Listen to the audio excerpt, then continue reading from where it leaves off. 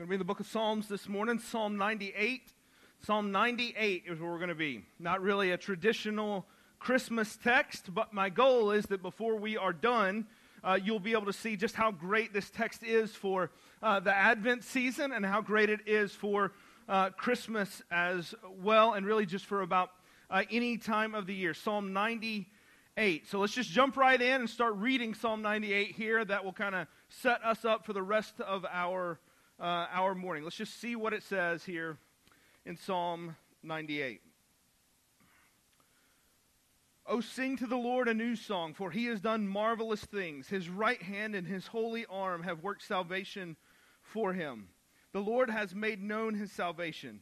He has revealed his righteousness in the sight of the nations. He has remembered his steadfast love and faithfulness to the house of Israel. All the ends of the earth have seen the salvation of our God. Make a joyful noise to the Lord, all the earth. Break forth into joyous song and sing praises. Sing praises to the Lord with the lyre. Sing with the lyre and the sound of melody, with trumpets and the sound of the horn. Make a joyful noise before the King, the Lord.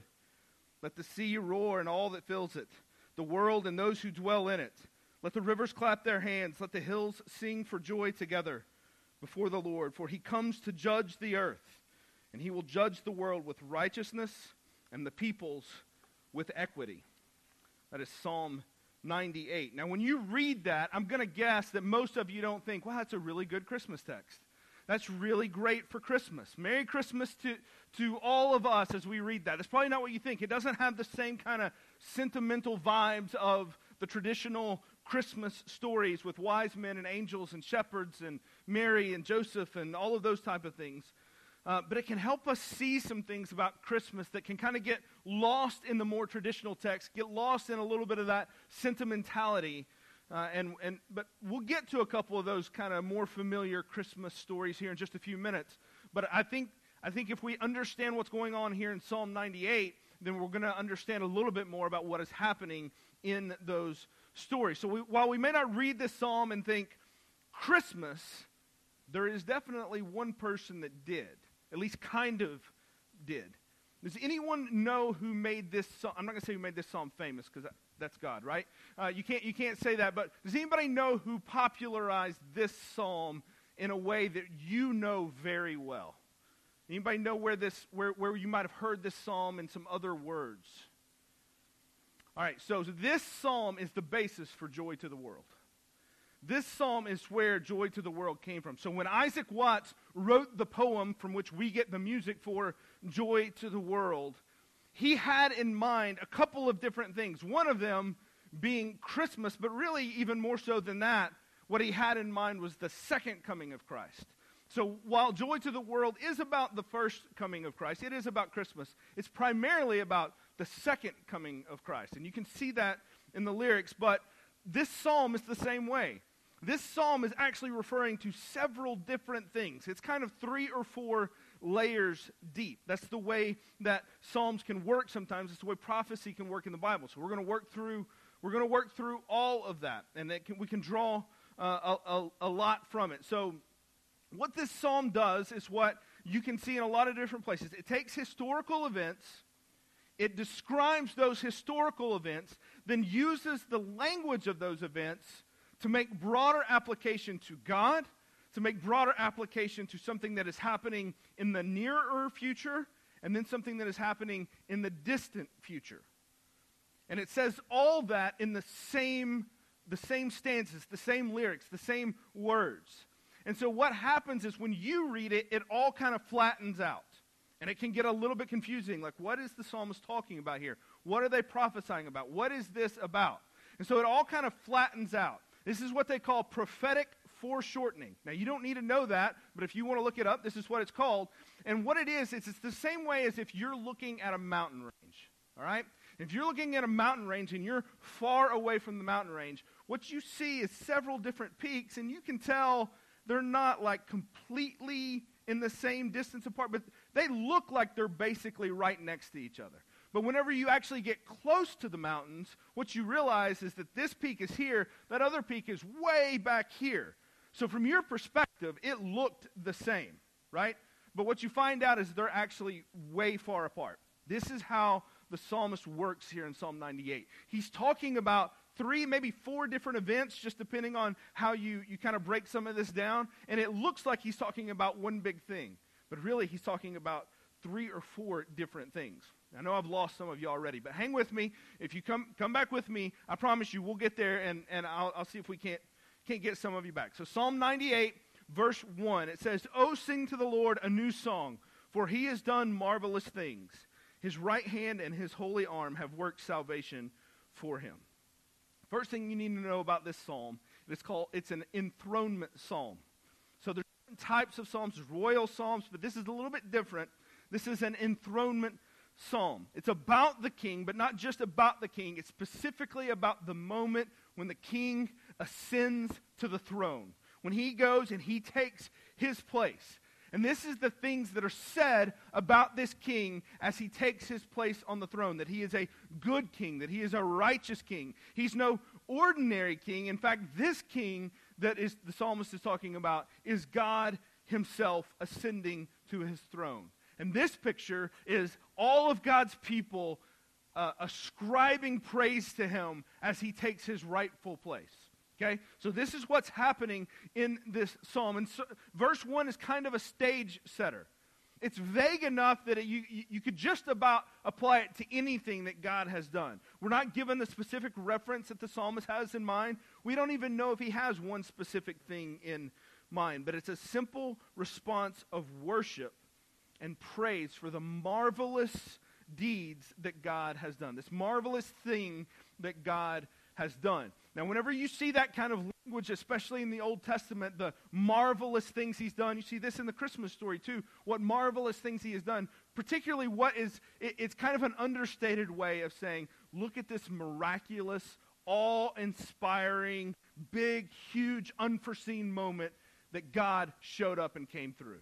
So that's what's meant whenever he says this here. So you think about something big, maybe the psalmist is referring to the crossing of the Red Sea. That would be a common thing to refer back to and to look to. It's that kind of idea. The psalmist is looking at this and he's saying, look at what God has done by his own power. Like that's the whole thing. So let's keep reading here in verse 2 and 3. "The Lord has made known his salvation. He has revealed his righteousness in the sight of the nations. He has remembered his steadfast love and faithfulness to the house of Israel. All the ends of the earth have seen the salvation of our God." So the psalmist continues his praise, continues kind of pouring out this praise for God, celebrating the work that God has done.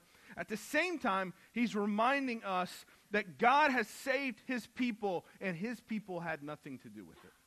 His people simply went forth in the way that God had provided. The saving is God's doing. It is his arm that saved them. It is his work that saved his people. And as a result, the people of Israel have been reminded of the love and the faithfulness of God. Not only that, as the nations looked on and saw what happened, again, you could put this into the context of the crossing of the Red Sea and the Exodus, or you could put it into like maybe the story of Jericho and the fall of Jericho. You could put it into all kinds of different things. As the nations looked on, they too saw the strength and faithfulness of God. This wasn't just a message for God's people, but as they see the king ascend to his throne, this is a king that is known for his deeds, both to the people of Israel and to the nations that watched. And so you can sum up this first stanza. I'm going to give you three different kind of summation phrases for each stanza, right? So the first one, you can sum up this stanza as the sovereign Savior. The sovereign Savior. The next stanza takes on a bit of a different focus. It shifts its gears just a little bit, and the idea of joy, what we've been talking about this month, really kind of bursts through in these verses. Let's just read them again, 4 through 6. "Make a joyful noise to the Lord, all the earth. Break forth into joyous song and sing praises. Sing praises to the Lord with the lyre and the sound of the melody, with trumpets and the sound of the horn. Make a joyful noise before the King, the Lord." So the psalmist just bursts out into unabashed praise here. His response to this God that has done these great things is just praise. Sing songs. Get the instruments out. do whatever you can to offer up the praise. He calls for all of this to be done in honor of this king as he ascends to his throne. So you can think of the idea of a king walking an aisle or an altar as he heads to the throne to take his seat, and these songs are being sung about how great he is and how wonderful he is. Now, what's interesting is the type of song this is. It doesn't just say, strike up the band and sing the songs. It doesn't just say, play Hail to the Chief as the president walks in the room. Because when you play Hail to the Chief when the president walks in the room, that is a song that kind of announces the presence of the president, announces the presence of somebody that is important, kind of what's due, the title and the honor of this person. So that's good. But the thing about like playing Hail to the Chief whenever you play that, it's not inherently a joyful song, right? That's not the idea that is what's being communicated is power, authority, this man who has this place here. But what the psalmist calls for is not just a song that recognizes authority. What the psalmist calls for is a song of joy. This is a good thing that the king is taking his throne. This is a good thing that the king is ascending to his place. And you should be joyful in the music that you make. You should not just be singing the song, announcing his kingship. You should be doing so with joy. It is a big difference in the idea that is here. A measure of joy is required. This is not just a pay the man his due type of song. It's a song in full celebration of the king that kind of rises up from within you. I remember when I would go to UT football games whenever I was a kid and in high school and in college. Back then, they won almost every game that they played, especially games that were at home. They won a lot of them.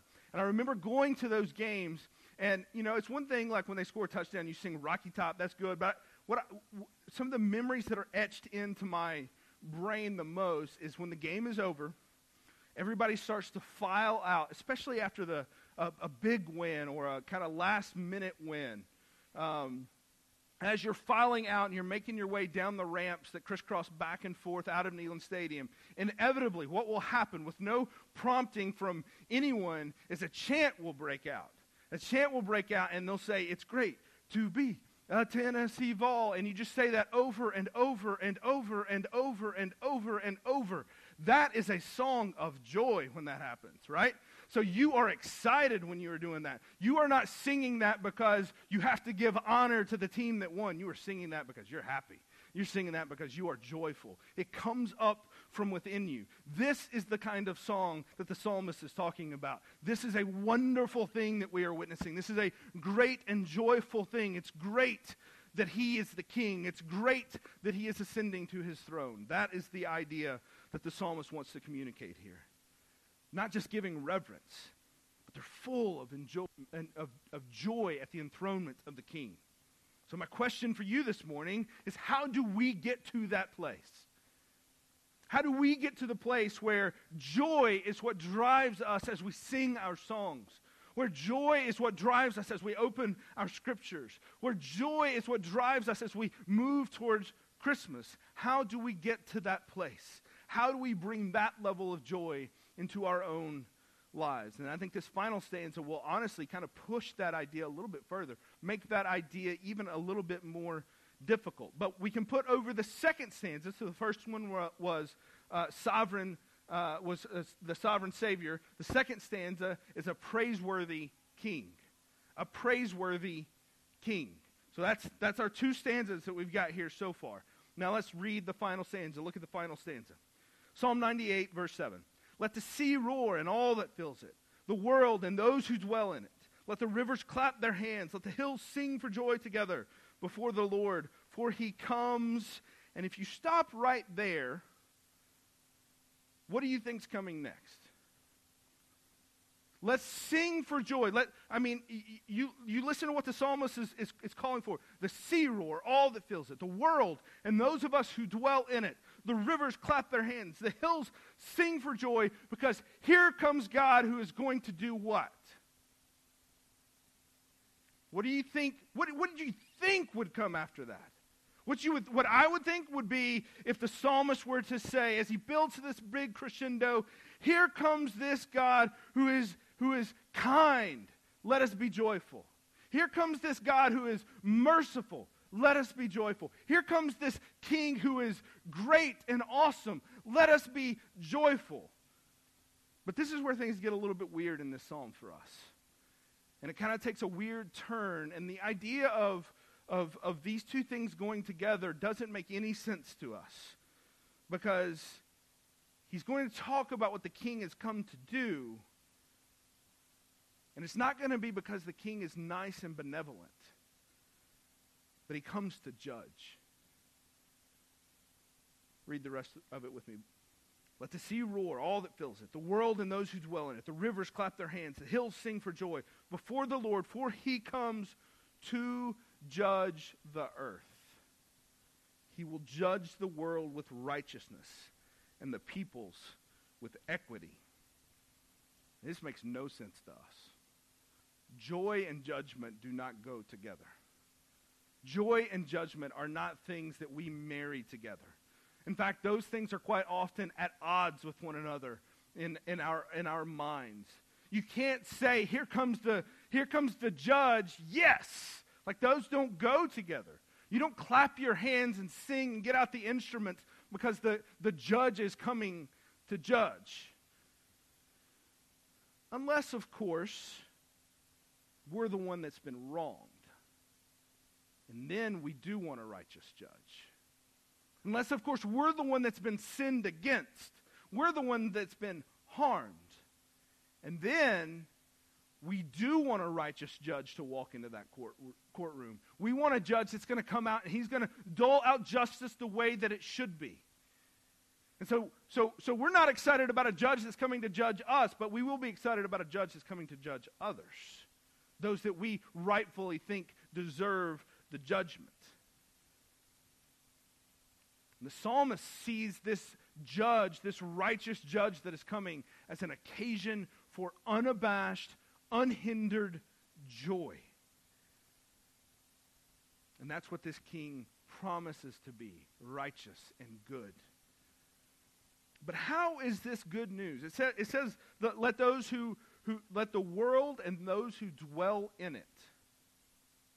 It talks in this psalm about the nations recognizing the power and the authority of who God is. How is this good news for the nations?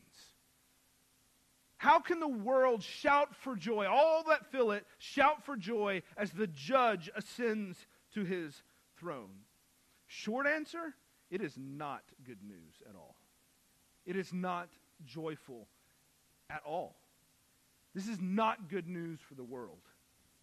Now, it is good in the sense that he is coming to do this, but it is not good for them. When you are guilty, the arrival of a judge is not good news.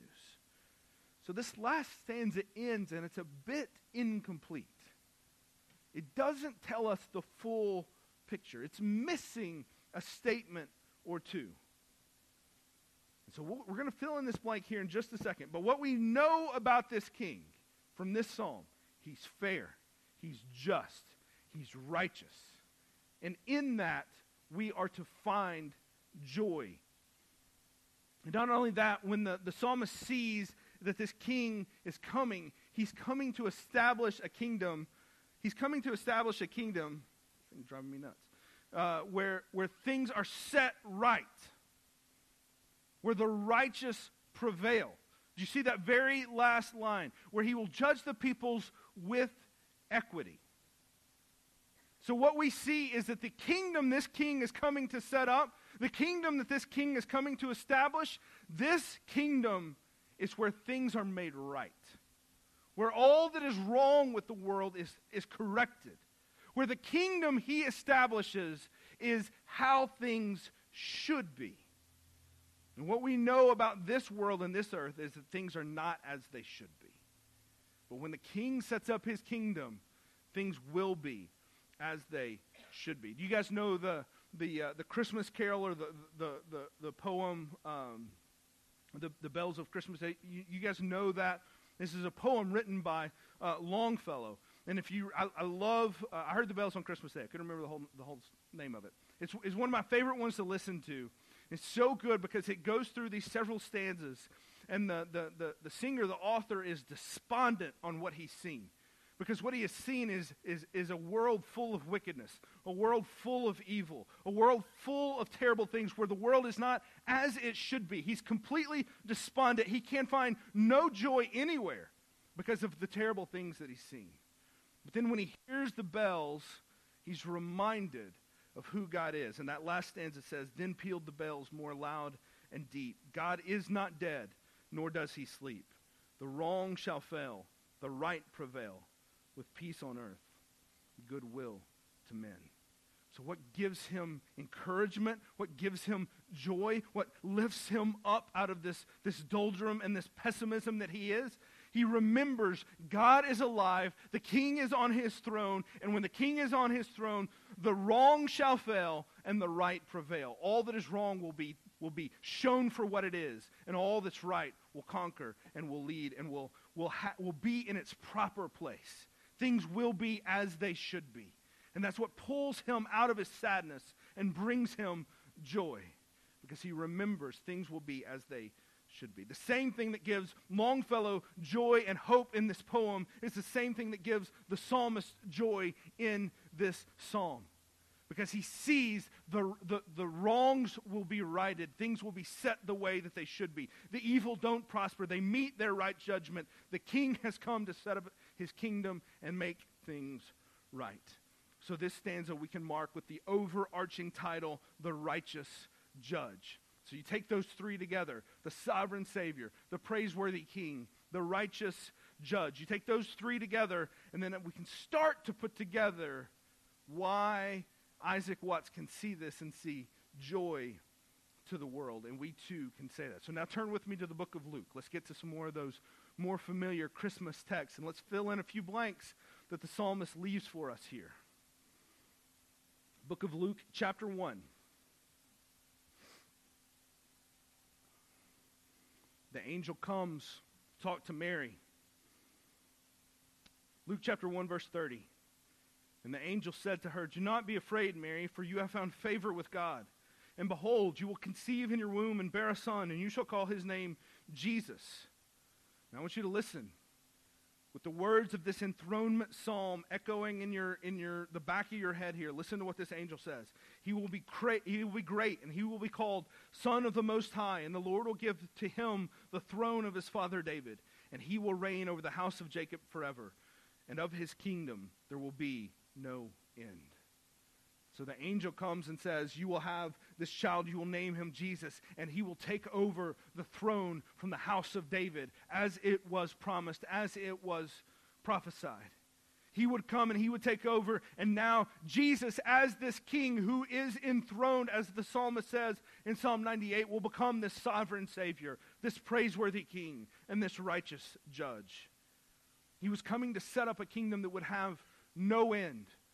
So whenever this kingdom sets up his throne, whenever this kingdom this king comes and establishes his kingdom, it has no end. Where the world is made right, when all that is wrong is set to be corrected, and whenever things are as they should be, that kingdom will have no end as Jesus sits up over that kingdom.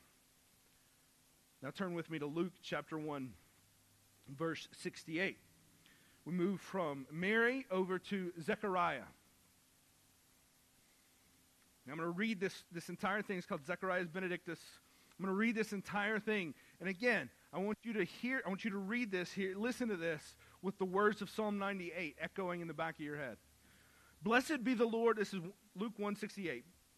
Blessed be the Lord God of Israel, for he has visited and redeemed his people, and has raised up a horn of salvation for us in the house of his servant David, as he spoke by the mouth of his holy prophets from old.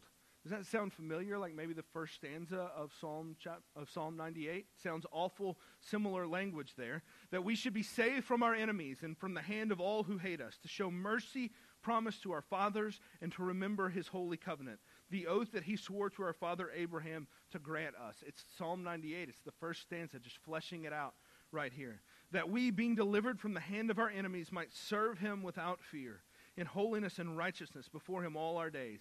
And you, child, will be called the prophet of the Most High, for you will go before the Lord to prepare his way. So he's talking about John the Baptist, who will go before to prepare the way of the Lord, to give knowledge, to give knowledge of salvation to his people in the forgiveness of their sins. Wait a minute. That doesn't sound like Psalm 98 anymore. He will go to prepare his ways to give knowledge of salvation to his people in the forgiveness of their sins, because of the tender mercy of our God, whereby the sunrise shall visit us from on high, to give light to those who sit in darkness and in the shadow of death, to guide our feet into the way of peace. So you hear the echoes of Psalm 98 as Zechariah offers up this prayer, as he puts this out there. You hear it, and you can see the parallels, but then at the end, his prophecy kind of takes a bit of a turn. And what happens here, Zechariah fills in the blank for us of Psalm 98. Because here's the deal. The end of Psalm 98 is not good news for us. The righteous judge is coming is not good news for the unrighteous. That's us. So that is not joy-inducing. So something has to give, something has to intervene in order for that to become a joyful thing for us. And so the prophecy from Zechariah, the praise that he offers is that yes, he will be a righteous king, but he will also be a merciful king. He will serve in holiness and righteousness, but he will also forgive us of our sins. This is the final stanza of Joy to the World. He rules the world with truth and grace. And then he makes the nations prove the glories of his righteousness and the wonders of his love. The wonders of his love. Friends, this morning, what we celebrate here together is the wonders of his love. We celebrate what Jesus did as he came to live here among us, to begin the inauguration, the bringing of that kingdom that will have no end. He came to begin to establish that. And where things were wrong, he came to set them right. A kingdom where righteousness reigns. And we sing with joy the King that has come to live with us, to save us, and to make right all that has gone wrong. As the Jesus Storybook Bible says, to make right, to establish a kingdom where all the sad things come untrue. But make no mistake about it, there is no joy for those who are not righteous. In a world that is set right, in a kingdom where the righteousness reigns and where all is corrected and set as it should be, that is not good news for sinners. Those that have pursued paths of sin and selfishness, of rebellion and regret, of self-exaltation and self-indulgence. There is no joy that you can sing of this morning. When the Lord comes, you will not sing joy to the world. You will say, woe is me, just like Isaiah did when he was met with his unrighteousness. Which is why Zechariah's words are so wonderful for us this morning. Because if we are in Christ, we are no longer found to be unrighteous. His righteousness becomes ours. Our sin is given to him. The sin isn't excused. The sin isn't dismissed. The king is still righteous. He still exacts judgment for the sin. It's just Jesus that receives the judgment, not us. And so we say joy to the world because that is what awaits us in Christ. We welcome his coming because he is not coming to condemn us. He is coming to rescue us. He is not coming to cast us out, but he is coming to welcome us in. That is what joy is awaiting us. This is what the psalmist sees. And he doesn't explain all of it and lay it all out. Either he doesn't see it or understand how it's going to work, but what he knows is a righteous king is a thing that is joyful for us. And it's not until we get to the New Testament, it's not until we get to the stories of Christmas and we start to find out, oh, I see how this works. This works because the king stands in our place. This works because this is what Jesus has come to do. So what is it for you this morning? Can you sing joy to the world this morning? Is it joy to your world this morning? Or is it woe? Don't leave here this morning apart from Christ. He will be enthroned as king. That will happen. And either that moment will be a moment of praise at that juncture when that happens. You will be there to lift up praise, just like the psalmist in Psalm 98. You will shout for joy. Or you will be condemned in judgment. But he is coming. Even as we wait today, he is coming. We light these candles here in remembrance of how he came the first time, but in anticipation of how he is coming again. What will that day be for you? Christmas is for us a down payment on the time when Jesus will come to reign. So this morning, as we talk and as we look at this idea of joy, I pray that these few weeks of Advent, as we head towards Christmas, that you will be able to sing of the joy that you have in Christ. That we would be able to sing songs like Joy to the World or O Come, Emmanuel, as we sing Rejoice, Rejoice, because your King has come. I pray that you would be able to sing those songs not as songs of like remembrance or of this kind of sticky sentimentality where it's just all syrupy sweet and you get lost in it. I pray that as you sing these songs about rejoicing and joy, it would well up within you. Far more than anything that you would sing as you walk out of a stadium. It would well up within you to say, this joy is pouring out of me because of what you have done. And Father, help me to enthrone you in my own heart the way this psalmist sees things. Will you pray with me? Father, this morning it is our confession together that far too often we expect this level of praise for us as we ascend to our own throne in our hearts. Far too often we sit on that throne. It is the default position for every one of us. So, Father, we confess that this morning, that we are not kings. We are desperately in need of a righteous king and a righteous Savior. So, Father, we praise you for your righteousness, and we beg for your mercy. Thank you for the story of Christmas, to know that as we ask for mercy, you have already done the work to grant it.